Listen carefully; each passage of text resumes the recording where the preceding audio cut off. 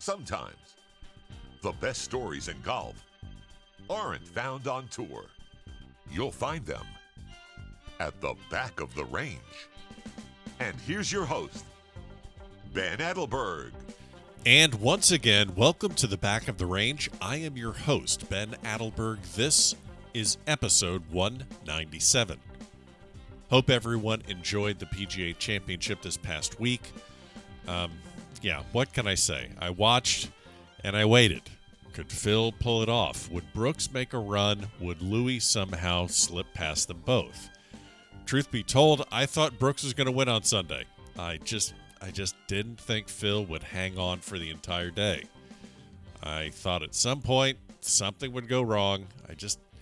I didn't think it was over until he hit that 9-iron and his ball was safe on the 18th green. And then when I saw the massive gallery, I didn't even know if he would make it to the green. Yeah, Phil defied age and history, won a major at the age of 50. I wonder if he will get any press attention leading into the U.S. Open in San Diego. Maybe. I mean, can you imagine if he has a chance to win? All right, we're not even going to talk about this. Let's just enjoy the PGA. Congrats, Phil. Just incredible accomplishment. So I've been sitting on this week's episode for a little while. I figured with this week and the NCAAs getting ready to start at Grayhawk, this would be a good time to release this episode. It's a bit of a different one for many reasons. First of all, there are 3 guests and a guest host. So a couple housekeeping items to keep in mind when we talk about this episode. We recorded this episode outside on the veranda of the beautiful clubhouse at the Floridian right before the start of the Valspar Collegiate back in March. It was in the morning on the day of the practice round. The weather was beautiful. Everyone was engaged, really interested in what each guest would have to say, including a damn bird that was flying around and squawking the entire time. So you're going to hear a little bit of ambient noise. No, that wasn't added in post-production. Those are honest-to-God birds from the Floridian. The other thing that we overlooked was actually introducing the guests. That's poor staff work by me. So let me properly introduce all 4 of the voices that you're going to hear on this episode. My guest host on this episode is Ryan Chrysler. He was a previous guest on the podcast, episode 106. He's a trusted coach to tournament players in professional, collegiate, amateur, junior golf, everything. He's based out of the Butch Harmon School at the Floridian. That's where he often sees players like Brooks Koepka, Dustin Johnson. He sees elite players working on their games all the time. The first coach you're going to hear is Jonathan Dismuke, head coach at the University of Houston. Unmistakable voice, native of Mississippi. He was also a former guest on the podcast on episode 181. Next up was Matt Thurmond, head coach of the men's team at Arizona State. They're actually the host school for the national championship at Grayhawk. And then finally, Trey Jones, the head coach for Florida State's men's team. So again, you have Ryan, then Jonathan, Matt, and finally Trey. These guys had an incredible amount of insight to share with regard to the collegiate game. They specifically got into what they're looking for in prospects, how they get the most out of their players' games while they're on campus, and a few anecdotes along the way, even a couple stories about Brooks and John Rahm. So as we get ready for the NCAAs this week, if you're a junior golfer or a parent of a junior golfer or a coach or a mentor, basically if you're invested in some way in helping a young person further their experience in the game of golf, and that should be all of us, by the way, there is plenty of value in this episode. So before I kick it over to Ryan, your moderator, don't forget, follow along on Facebook, Twitter, and Instagram. Still plenty of merch for sale. Every episode is available at thebackoftherange.com. Okay, let's get started. Ryan, thanks for hosting this week's episode. It's all yours. So Ben is going to let me host today. And if you're familiar with this podcast, it's a lot of stories, but I definitely wanted to hit the college kind of recruiting scene and kind of make it be the podcast that ends all recruiting podcasts. You know what I mean? I want to hear some stories, kind of hear what I see and see what you guys want to see and just kind of go through it and we'll see what happens. All right?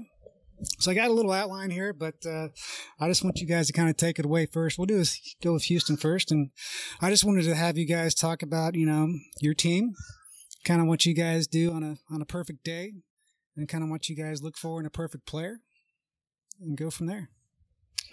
Well, I think the important thing is to understand that perfect doesn't exist. So we're trying to obviously do the best with each individual guy, but ideally, like, we're all chasing that little bit of improvement and chasing on perfect.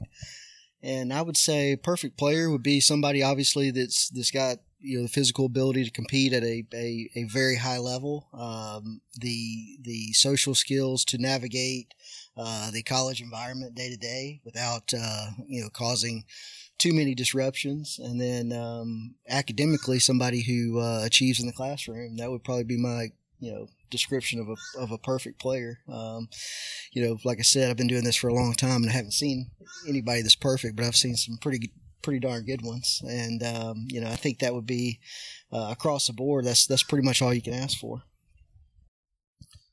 Look for a great team guy that's a 4.0 student, 68 scoring average, that doesn't need any scholarship is probably the best guy. But as he said, we don't those don't exist.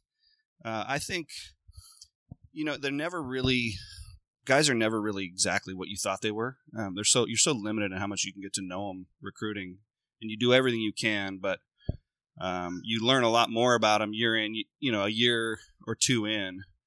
But yeah, I mean, how are they going to fit in with the team? I think in recruiting, it's easy to get competitive and, a lot of guys want this guy and he's the top ranked and I want him. But at the end of the day, you need the guys that are going to thrive in your place, that are going to fit there, that want to be there, that you're going to connect well with, that you see them improving. You look at them with the future glasses of what do they look like 2-3 years down the road, and we're really just predicting on how that's going to play out, because when we're recruiting them, they're still kind of developing as kids, and then by the time we get them, they're men. Well, I couldn't agree with Jonathan and Matt more in the fact, so I'm not going to go into that, but there's uncertainties that we're doing this, and it's a crystal ball thing where the players trying to figure out what's the fit for them and the uncertainties with that, and we are too, because things are going to change. The player's going to change, like Jonathan said, about his social skills, what's going to happen. But, what we look for is a true love for the game and things that we can't teach. And those things, come about a little bit later, but the intangible talents, and we'd all be, wouldn't be telling the truth. We're looking for low numbers and the player that can shoot a really low score. Yeah. I think I work here with Claude Harmon here at Butch Harmon Floridian, and we see a lot of juniors from practically all over the world, but there's definitely some common traits for the guys that really succeed, and I kind of have them written down here. I want to kind of see what you guys kind of react to it. But one of the things that we joke about, but we're serious about, is these kids need driver's license. So it's amazing when you get that driver's license, how that kid suddenly becomes a little bit more responsible. And you kind of see that kind of reflect in the rest of his game. You see him come in with his belt on, wrinkle-free shirt, shorts, right? Socks that are matching, right? And then we like to see, these kids being able to speak, There's a lot of kids that just don't have not necessarily a public speaking background, but I do like sending kids to debate class. It's like, that's a great elective to take in high school if your team or if your high school has it. But kids that are able to speak and communicate, tell me about themselves, tell me about their game, tell me about their swing, what they're working on, versus the parent that kind of comes in or writes in an email, this is what the kid's working on. This is what the kid's talking about, So those are really, it's kind of funny, but those are really kind of the key things we look at. Can they speak? Can they talk? Can they carry themselves in a conversation? And then they got that driver's license. It's almost a home run. And then that final skill is winning. We want these kids to win as early as you can at any level. That's pretty much the ticket that gets you into college, and if you can win at that kind of grassroots sectional PGA type of tournament and kind of maybe graduate to a Hurricane or a Florida State tour, and then maybe AJGA, maybe by your senior year, it's a great formula for us. And we send a lot of kids to schools like that. Those are all great points. I mean, what we see with the driver's license piece, we see some kids when they get the driver's license, their games really advance, and then we see some that get their driver's license and their games decline. So I'm not 100% sure if it has to do with the license or what you do with that license after you get it. But those are all great points. I mean, your point of view can never be truly understood unless you can speak or write. And in today's deal, communication tends to be more text and more shorter form. But when you have difficult conversations, and you're going to have difficult conversations with your players and with your team over time, and that ability to communicate their perspective is invaluable. And I'm so glad you mentioned that, because it's something that's very underrated in today's society. But you can't navigate the world without being able to speak and write. And it can't be your mom and dad. Right. I think when I was a high school coach here at a local high school, I had players get up in front of the team and just kind of go through their round.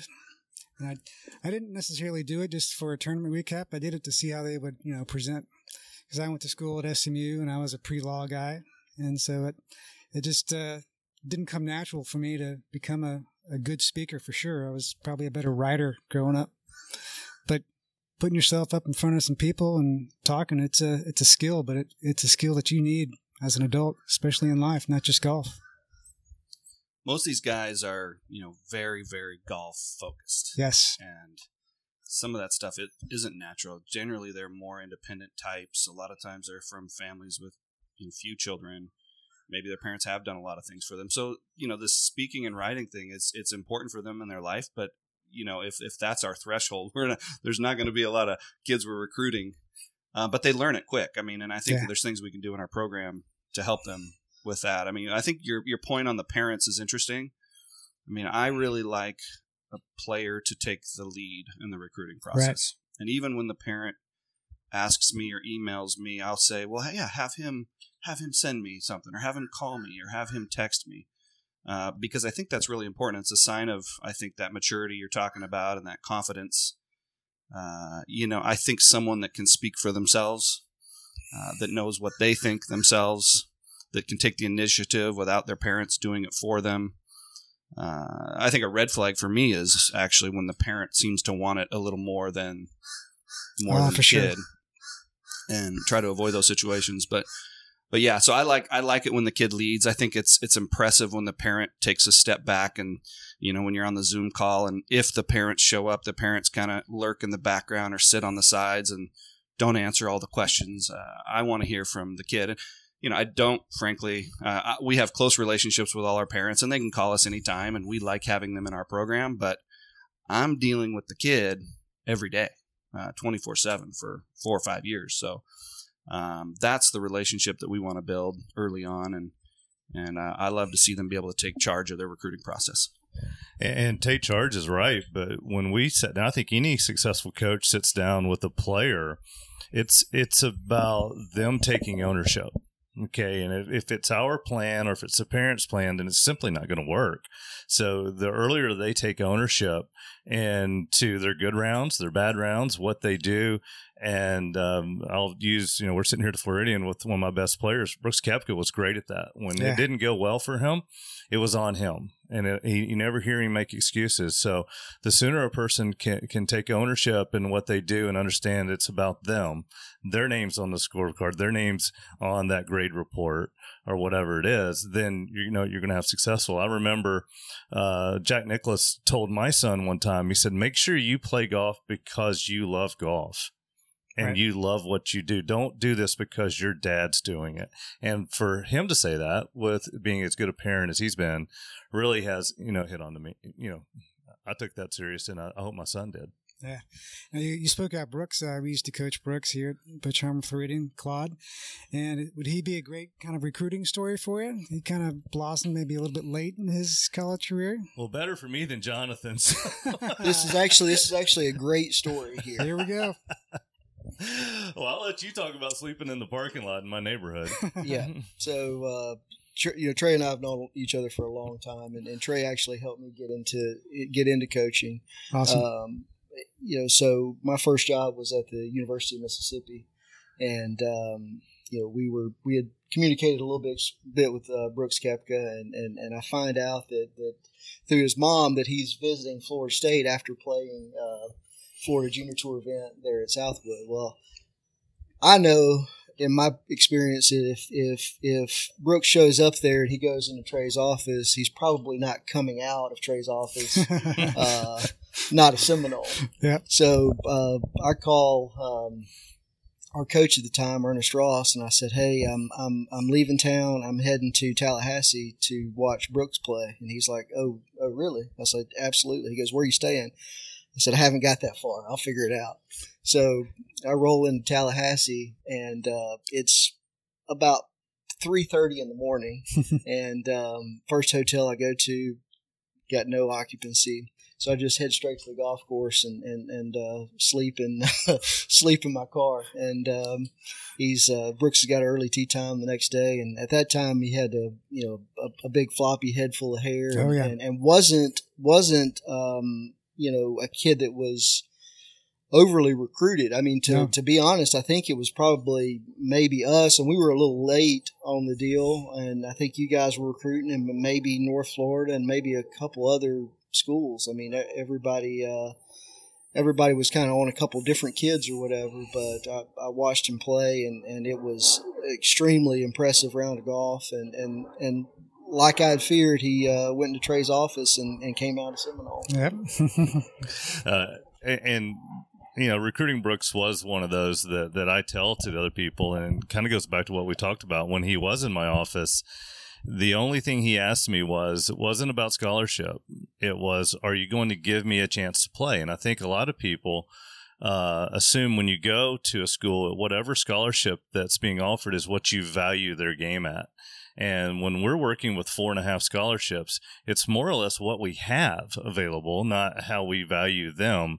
And the notion that the three of us would play any player because they're on a higher scholarship is we're playing the people who deserve to play and the people that we feel like give our team the best chance to win now and maybe down the road in that. So he kept asking me, are you going to give me the same chance as you're going to give the other guys if I'm on a smaller scholarship? And I said, yes. Well, he's driving home, and Jonathan, he didn't commit in the office, but he got to Orlando and called me again and said, okay, you're going to give me the same chance. I said, Brooks, I promise you, if you beat them, you'll play. He said, well, I'm going to walk in the lid store here at the mall and buy a Florida State hat. So something I never, but I think it's what he's done his whole life. He's bet on himself and not anyone else. He did it when he came to Florida State. He did it when he chose to go to the European side to play in a challenge tour. He bet on himself. Just his whole thing when he was determining what agency he would choose was who can get me on the tee box. If you get me on the tee, then I'll take care of the rest. And I think he's done it with his endorsements as well, incentive-based and things like that. So my advice would be to bet on yourself. And once again, there's the ownership. Matt, you got something there? Cooking? I just love that there's a recruit, what's he, probably 16 years old at the time, that comes into your office and keeps pushing you to know the one important question that he needs to know, which is, you will give me a shot. And I just, that image in my mind of him doing that's really cool. It's that maturity we're talking about, that he has the self-confidence and the belief. And, that's probably what we look for most. And I don't need to answer that here, but, I'm always asking, what do they think of themselves? What do they believe about themselves and their potential? And I want to figure that question out. Well, if I had Brooks Koepka come into my office and say, hey, are you, keep pushing me on if I'm going to get a chance, then I'm like, oh, okay, I like this guy. Yeah, very nice. Is there a particular player or recruit in the past that kind of shocked you in a good way, that maybe you didn't think you'd develop into a great athlete, a great golfer? Or maybe there's a recruit that didn't turn out. Maybe that's a story there too. I think every person that we sign has a ambition to be the number one player in the world, and it just doesn't happen at times. So I don't think we'd be disappointed if it didn't happen. It's just the reality of the fact. And then on the other side, because we believe in all of our players, I don't think we're shocked either. We're kind of like their parents in that matter. So I'd say there's, I can tell you from a team standpoint, I usually go into every season thinking one player's going to play better than I thought he would, and one player's not going to play not as quite as well as he wanted to play. Right. Do you guys have like a regional approach to recruiting, or you just kind of go everywhere? You go international, go west, go north, go south? Where do you guys go?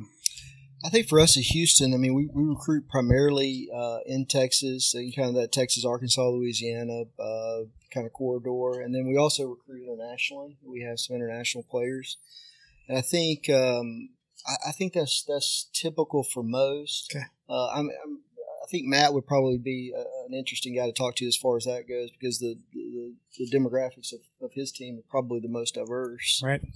I think it's really important to know what you do. None of us can recruit everywhere and be good at it. So I think having an area or some areas that you can really focus on and know really well, anywhere you recruit, you've got to know the coaches and the pros and the association leads and the young kids and the old kids and the past players. I mean, you got to know a lot if you're really going to connect with an area. So, I'm coaching in a couple different places. My approach when I was at Washington was totally different than it is now, as far as where I went and what was the right fit for that school. Now, why is that? Well, in the case of Washington, it was a northwest school in the very corner of the country, a regional, a huge school, but a more regional focused school. We had a lot of success just across the border in British Columbia.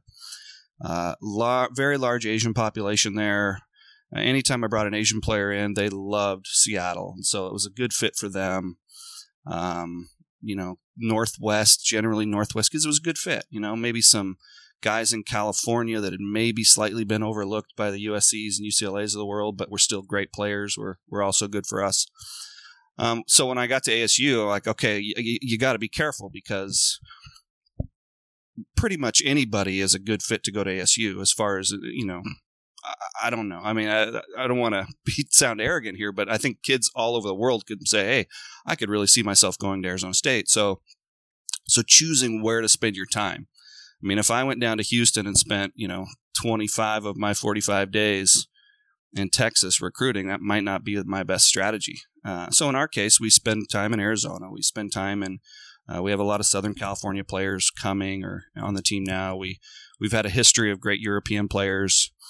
Right now, we've got a Spaniard on the team with another one signed, and Ram on the tour, and Alex Del Rey that just graduated. So that's been a connection, both our men's and women's team. We've had a lot of Swedes. So I don't know. I just think if I, speaking to coaches, I would say, hey, you got to know what you really do and just do it really well. And just because maybe you could get some kid somewhere else, doesn't mean you should.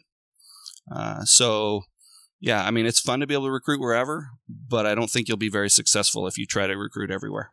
Okay. I think you'd be hard pressed, Jonathan, find anybody that's recruited better than Matt in the last. Yeah, I don't feel sorry for him. Hats off for you figured it out. I can tell you that. But my deal with Florida State is probably very similar to these guys, and we have weather. We have that going for us. That's just a natural thing that people are drawn to, similar to Houston and Phoenix. But we try to start close to our house. And we know what our level is that we want to expect the players to play at.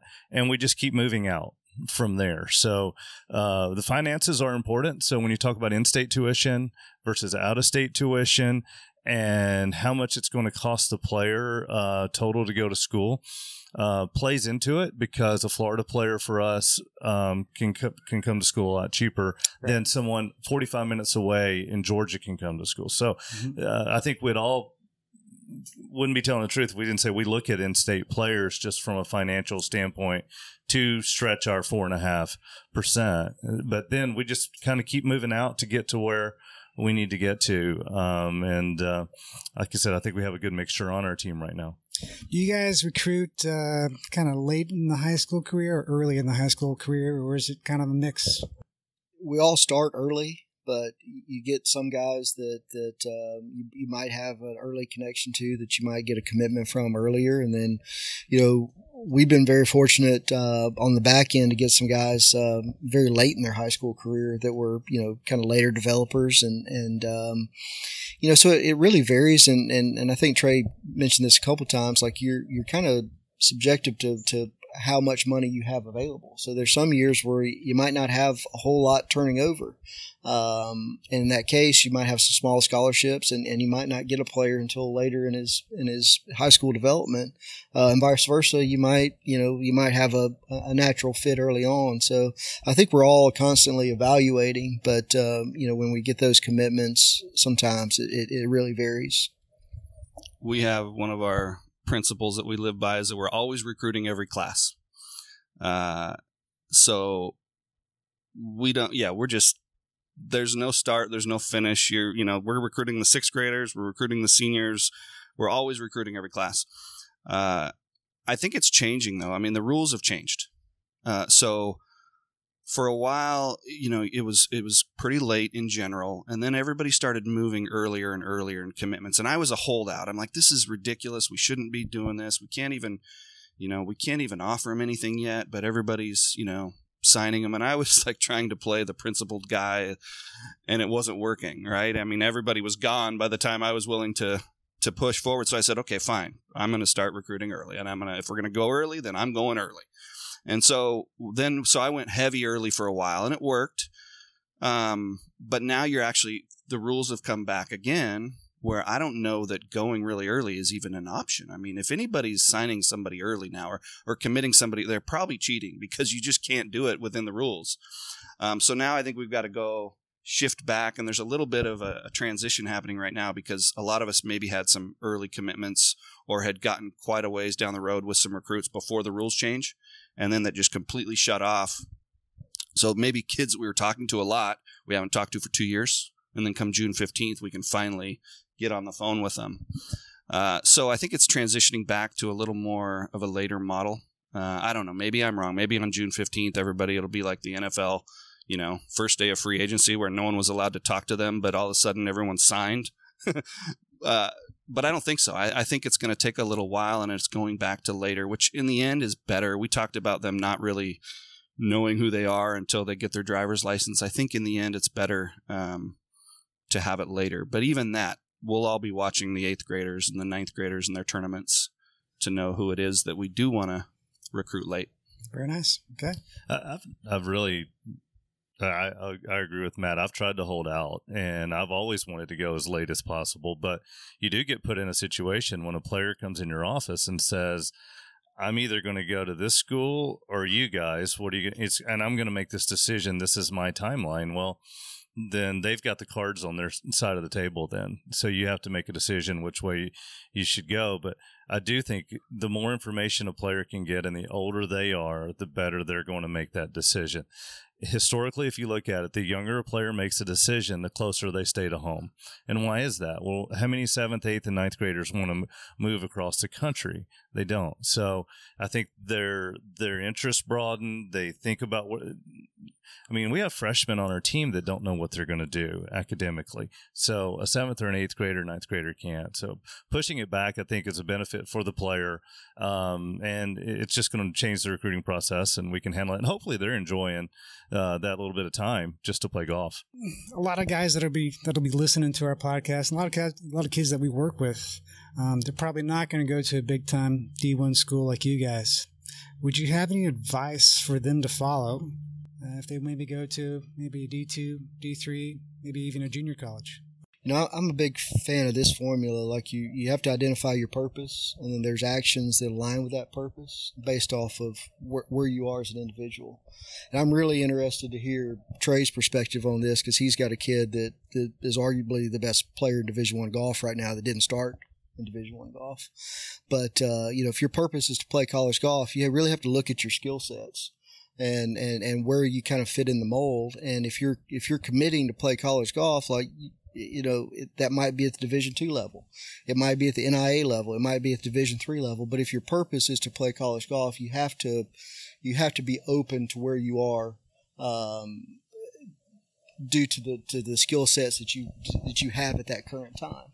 And then the actions would be to make that decision to pursue that deal.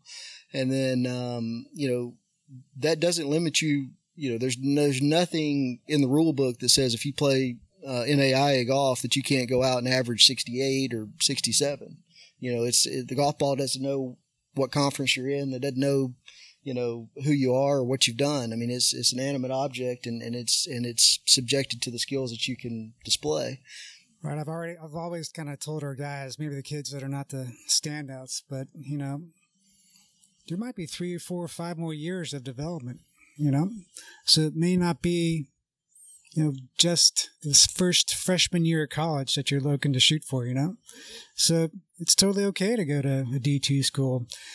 I don't really like kids taking a gap year, but sometimes, maybe you need to take that year off, get your life organized, play some more kind of junior tournament or amateur tournaments, and then go commit to, and it's, obviously you guys are looking for 4 years, but, the way kids transfer nowadays, it's pretty easy to transfer. And is that a good thing? Is that a bad thing? I'm not quite sure. I'll maybe have your guys' perspective. I'm always trying to tell them to be patient. Be patient. Just for the record, I would take Vincent Norman for 1 year. Well, no question. But I truly believe that players get better by playing.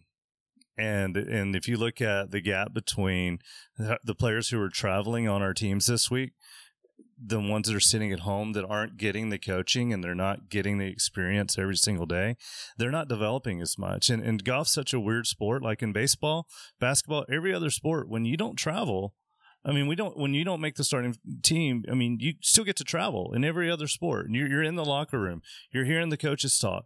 Golf, you're not. You're left behind, and you're not developing as fast. So to get out and play and to be at a place where you can develop and be doing that is going to be better than sitting at home. I promise you that. And everyone has their dreams, and I do think you brought up the portal. That's probably why people get to college, and the cool thing is being here. Look at this place and look at the experience these guys are having. So I know it's hard, but finding a place where you're going to be in a lineup, I think a good formula for me is if a player is choosing a school, if they play like they should play, not like they could. Could is, their high end, but how you should play, that you're going to battle for a spot as a freshman. Okay. And then by the time you're a senior, you could be a leader and an All-American. If you can make that progression throughout your career, one of the misnomers is, hey, I'm going to work hard. And I guess the bird disagrees, but if I work hard, I will catch them. Well, I actually believe that the most talented players develop faster. So the best players we brought in, actually, they just take off. So catching those guys through hard work is not likely. That was a good nugget. I like that. The most talented players improve. I got to think about that. Thank you for that. This is a really tough thing for coaches because we know our role and we interact with, in the course of a year, probably thousands of kids via, email or whatever. And it is so hard, and you just don't do it to say, hey, you're not good enough. Because in this sport, people can develop. And I do still believe that anyone can be great if they want it bad enough. And so to say to a kid, hey, you're not good enough for my team is just really, really difficult for me to do. In fact, I had a player one time who got a letter from a school that was quite a bit lesser program than us competitively that said, hey, you're not, sorry, but you're just not at our level. And he took that letter and put it on his board. And, once he committed to us and was playing well, he showed me a picture that this was his motivation. Like, I don't want to be someone's motivation. And he ended up having a great career for our team and proving them wrong. But, I don't want a bunch of people out there saying, hey, Coach Thurmond said that I'm not good enough, or I'll never make it, or I should be playing a lower level. But at the same time, we're looking for guys, like Trey said, that when they show up, they're ready to go. And so to Jonathan's point, I think, really understanding where you fit competitively is important. You don't want to be on a team where you're going to come in and get your brains beat out. Like, that's no fun at all. You don't want to go into qualifying and be fighting for the 8th, 9th, 10th spot. That's just not a fun place to be. And Trey said it too. Like, it's not about, hey, what I could be. We all believe that everyone's going to grow, and on your best day, maybe what are you, day in and day out, and finding that program that fits you competitively, where maybe you're not way better than everybody else, but you're also not at the bottom. And for me, I think, you want to pick a handful of schools, really research them, make sure they're the right fit, contact the coaches directly, and not some templated email that a recruiting service says, that's clearly written by somebody else. Like, contact that coach directly, tell them why you like that school, show them that you've done your homework, and explain to them why you think you're a fit, and see how the coach responds. And then when you find the right fit, it's just so awesome. I mean, college golf is amazing. We all have been doing it for a really long time because it's so awesome we don't want to do anything else. And, I mean, when you can get that right fit, it's a special experience. But if you don't get the right fit, you're going to be quickly looking for somewhere else. Right. Along those lines, a couple of years ago, Claude had a speech at the coaches conference. It was in Vegas. If you guys were there, he and I did some research going into that speech, and we stumbled upon this Malcolm Gladwell talk about colleges. And the short story is that if you're the top 10 of your class at any college, most likely you're going to be successful at anywhere you go, basically.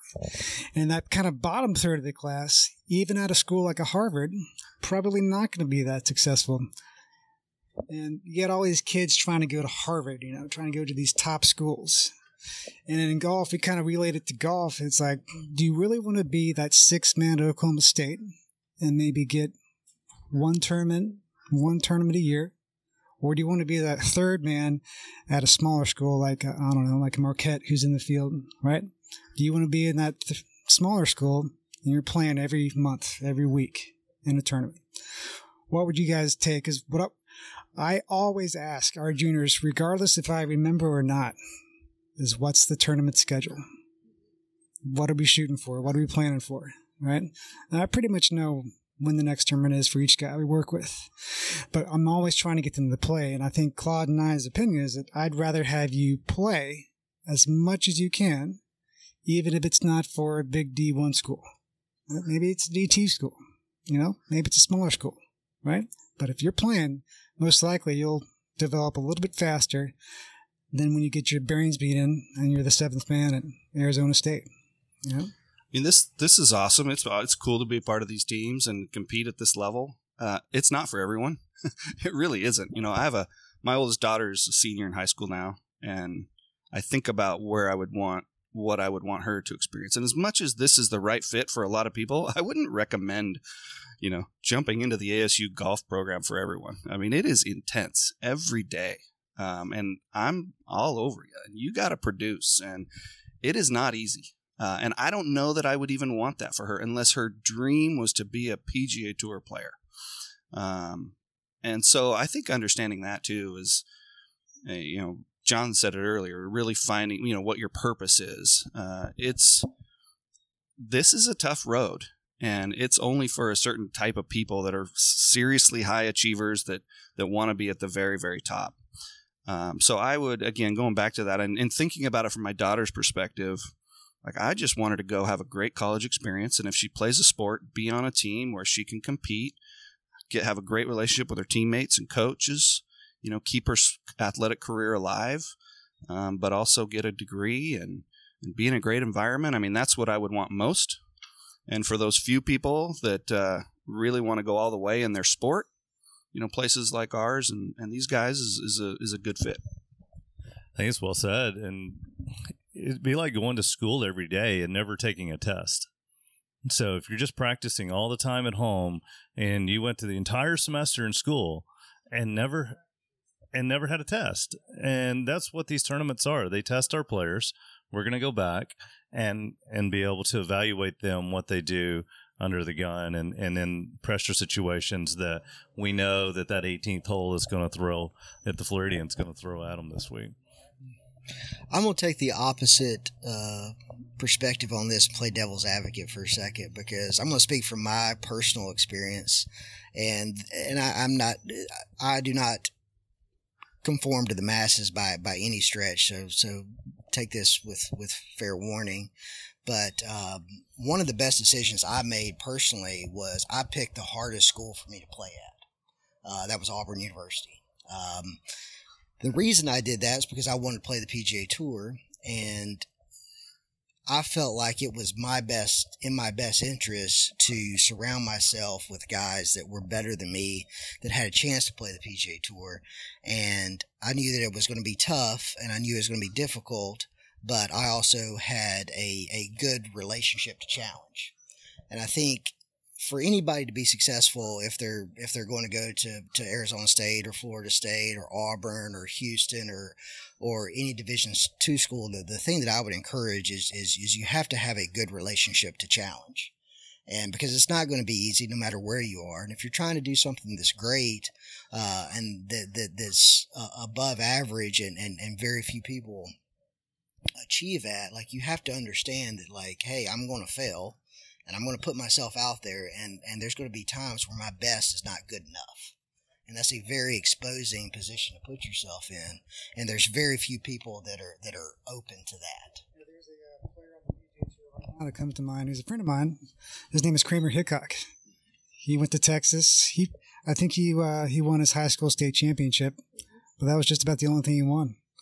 And he was in that Jordan Spieth year. He's good roommates, good friends with Jordan. And I don't think he may have played one or two college events, but he's kind of like that player that you were talking about, where he just got his brains beat in every week, couldn't make the team. But it turned out all that storytelling and grinding out worked for him because he's playing in the Players' Championship this week. And I think that's Jonathan bet on himself. You know, Right. It goes back to that whole thing of I believe in myself, I'm going to do it. And he's downplaying himself a little bit. I hosted a major college event, and I got to be the one in a playoff to tee off Jonathan, Graham McDowell, and Camila Villegas in a playoff on the last hole, on the 18th hole. So he's a very good player in his own right, without a question. There you go. They took a little different line off the tee than I took, if I recall. You ended up in the same place. Yeah. All right, guys, it's been a great conversation. And before I give you the secrets to playing the Floridian course here at the Valspar, I'd like to have you guys kind of deliver us kind of one thing, the best advice you would tell kind of an incoming recruit or family. What's one thing you could leave them to help them get into college golf? I mean, I would personally recommend they read the book Mindset from Carol Dweck. That would be the one thing I would say. Goes back to what I was talking about earlier with your I don't want to interrupt, but I love books like that. Yeah. And one of my top books is Start with the Why from Simon Sinek. Yeah. That's a great book to start with. You could start with either one of those, right. and you would be better day one. Yep. A book I read and had our team read recently was Atomic Habits by James Clear. I know everybody's reading that right now, but if I had one advice to give, it would be that, look, the habits you're making right now as a 14, 15, 16-year-old are probably going to be with you for your whole life. So how hard you practice, how you handle adversity, develop those habits, and things will go well. I think so much they worry about what the coaches think, where I'm going to go to college, how do I impress them, where are we going to go visit. If you just do your thing and get really, really good at golf, and you're an awesome person and a good student, believe me, the coaches will be beating down your door. And I'm going to, instead of a book, I'll tell you what, one of the things I read from a speech that hit something to me as a parent is Michael Dunleavy, the coach for the Portland Trailblazers. His son was coming up as a 6'9", really skinny basketball player, and he kept working on him, pushing him. You need to work out more. You need to eat more. You got to get bigger. Well, their relationship was going the wrong way. He realized that there's a lot of people that are qualified to be his basketball coach. I'm the only person who's qualified to be his dad. And when you realize what your actual role is, and the most important role is I have a 15-year-old son. Nothing hurts worse than watching your child prepare for something and fail at it. But they're growing, and you have to let them grow, and that's just part of it. And it is tough, but you have to understand once again that other people are probably more qualified to teach or do something than you are. Let them do it and be a dad. Awesome. All right, well, coaches, so thanks for coming here to the Floridian, playing the Valspar Invitational. Now, the secret to playing this course, you got to figure out how to chip out of the green. That is probably our best defense on this course. And this is kind of the first year we've had some really good weather for you guys. And it's always been raining or cold or something. So get out there and learn how to hit a little cut chipper off this terrain, and hope you guys do well. Thank you. Great to be here. Thanks for having us. Thanks, Ron. And there you have it. Lots of people to thank on this episode. Jonathan Dismuke from Houston, Matt Thurmond from Arizona State, Trey Jones from Florida State, and finally, the guy putting me out of business, my guest host on this episode, Ryan Chrysler from the Floridian. Don't forget, follow along on Facebook, Twitter, and Instagram. Leave some reviews in Apple Podcasts, and we'll see you next time here at the Back of the Range.